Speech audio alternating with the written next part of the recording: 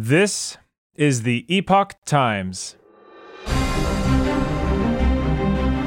Welcome to Epoch Audio, showcasing the best journalism covering news, culture, and society, addressing issues overlooked or avoided by other media. For the text version of this and more articles providing truth, tradition, and hope, please go to theepochtimes.com.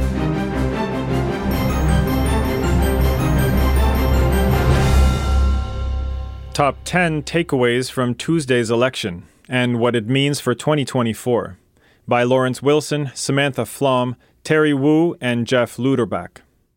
Democrats created a rising tide of blue victories on November 7th that swept over 2 state legislatures, 1 governor's mansion, a state Supreme Court, and a pair of ballot initiatives. The results of the night, though not entirely one-sided, reveal that the Democratic Party has gained momentum by leveraging abortion and railing against what they describe as right-wing extremism. The GOP, with some exceptions, appeared to be stuck in neutral.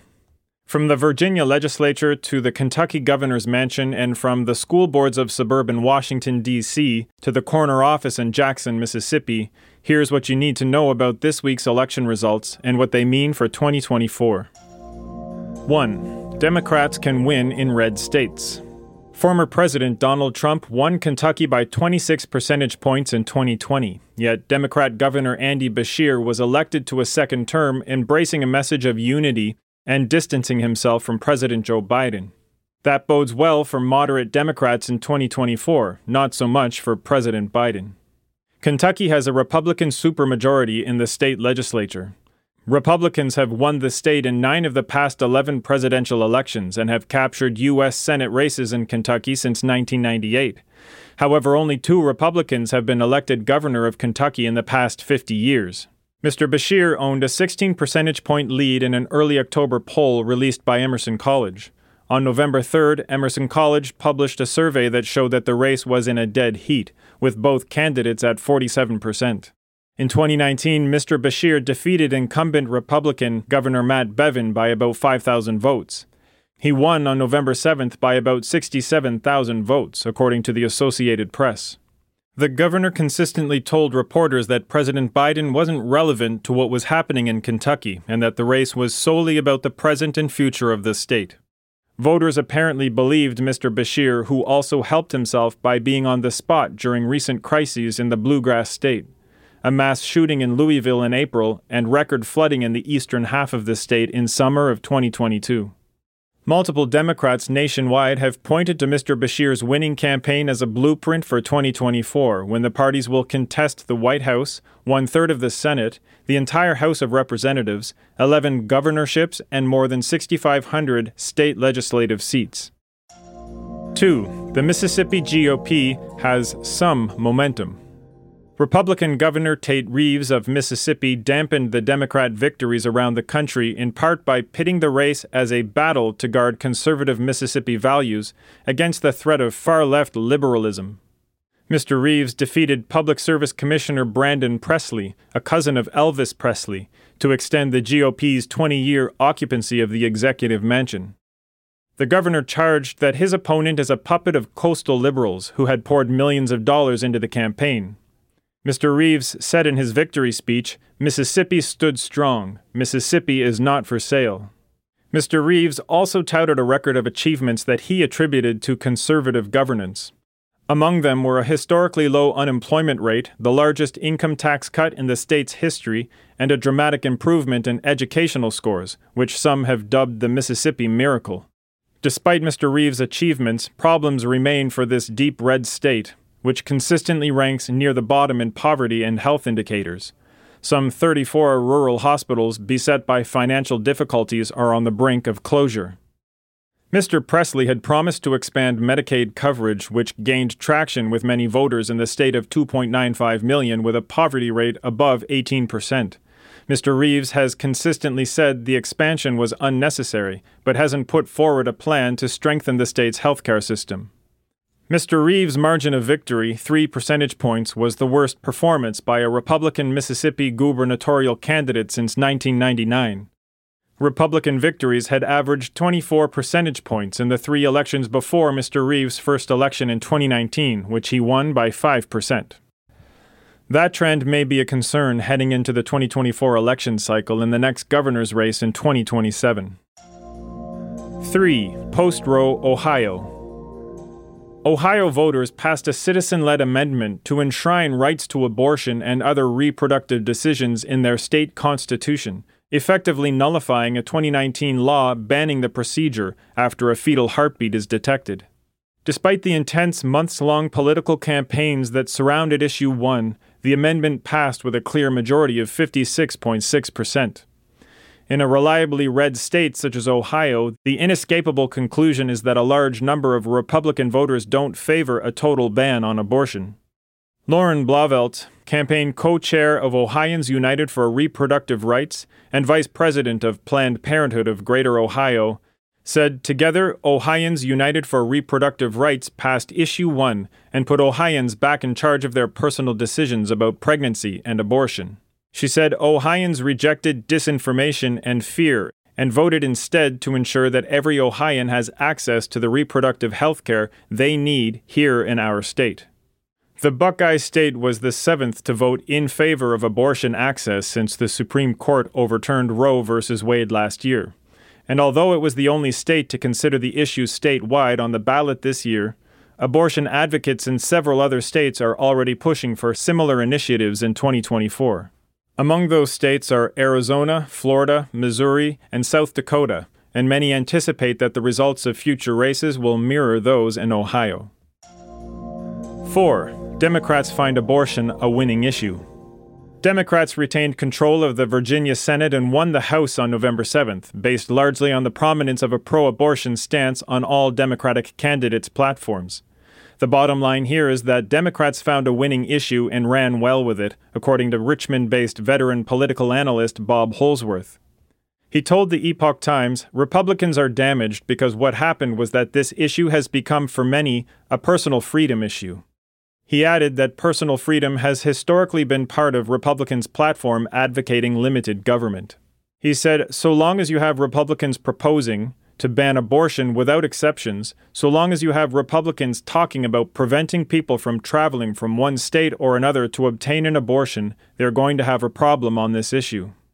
Virginia may now capitalize on that momentum by proposing a state constitutional amendment to include abortion as a right, according to Mr. Holsworth. For a constitutional amendment to be on the ballot, the legislature would have to pass the measure in 2 consecutive legislative sessions, which could happen by the end of 2025. The governor doesn't have the power to veto voters' decisions. 5.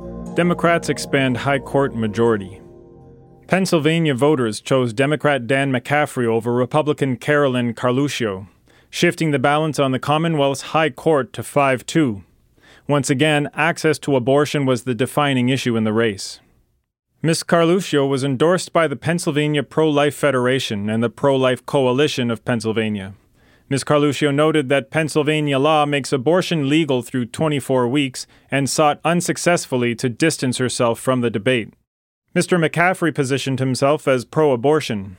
Democrats messaged around the U.S. Supreme Court's 2022 decision to overturn Roe v. Wade and poured more than $22 million into the race, according to the Associated Press. In Pennsylvania, Supreme Court justices serve 10-year terms and must retire at 75. Mr. McCaffrey is 59. 6. School boards becoming partisan. School board elections have traditionally been nonpartisan, but that's changing because of polarization over issues such as parental rights in education. In Loudoun County, Virginia, ground zero for the parental rights fight, all 9 school board seats were up for grabs this year. 8 candidates ran on the issue and obtained Republican endorsements. Only 2 were successful, one by just 185 votes, or 1% of the total, against Democrat-backed candidates who consider the other side's push for parental rights to be right-wing rhetoric. In Spotsylvania County, Virginia, a rural area 60 miles south of the nation's capital, control of the school board flipped for the second time in 3 years. Candidates who ran on a parental rights platform for the 4 open seats were defeated, surrendering the majority.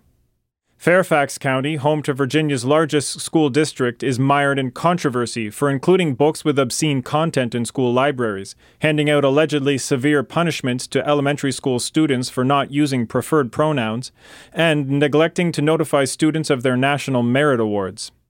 Candidates endorsed by the Democratic Party won all 12 seats by wide margins.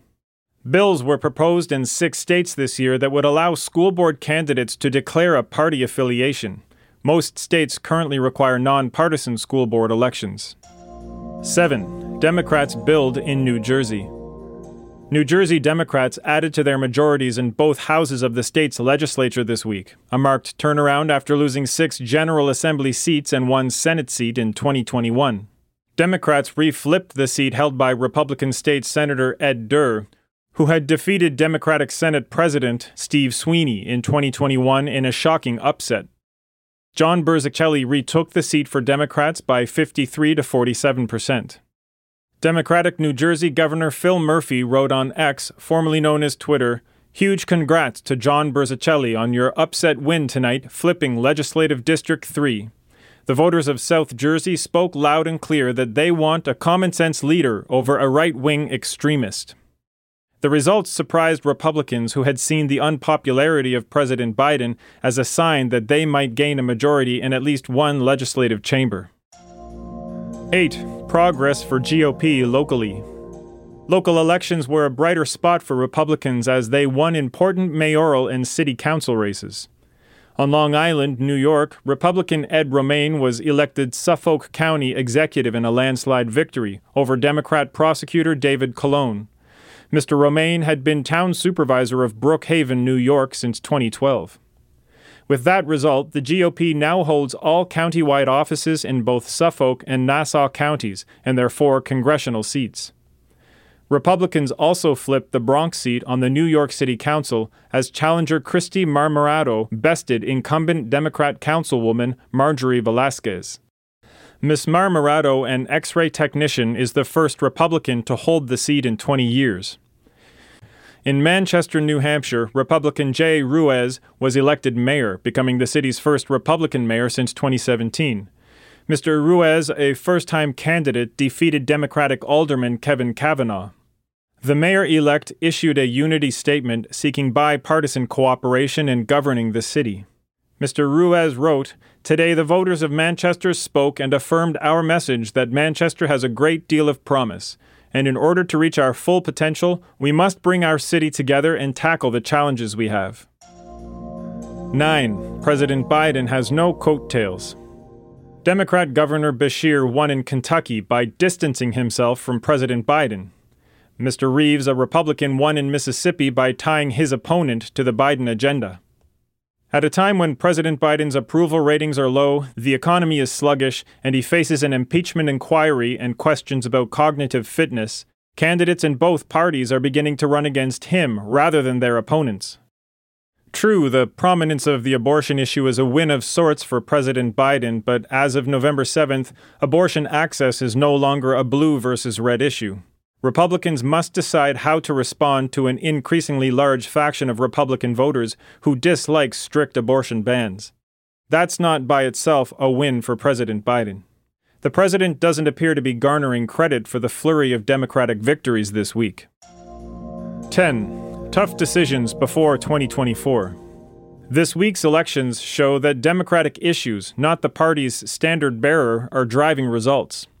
Despite the wins, the president lags behind President Trump in 5 out of the 6 swing states, according to a New York Times poll conducted several days before election night. Mr. Holsworth said the poll reflected the low approval rating of President Biden, whom he called an anchor around the Democratic Party. He said, "Independents have abandoned Biden right now. They think that he is too old to be president. There are a lot of Democrats who think he's too old to be president. The Democratic Party does have a Biden problem, though they don't necessarily admit it." Swing state Democrats may well distance themselves from their president if he remains on the ballot in 2024. The party has until its national convention in August 2024 to make that decision.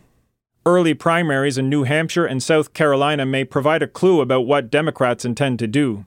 President Trump, the presumptive Republican nominee, isn't a sure bet either. Mr. Holsworth said, both sides look like they're ready to take gambles with weak candidates in an election that the public will hate. Many voters, especially independents, appear to be looking for alternatives to the major players in 2024. Thank you for listening to Epoch Audio. This was Top 10 Takeaways from Tuesday's Election and What It Means for 2024, written by Lawrence Wilson, Samantha Flom, Terry Wu, and Jeff Louderback, and read for you by Chris Rod. For more Epoch Times articles in text, please visit theepochtimes.com.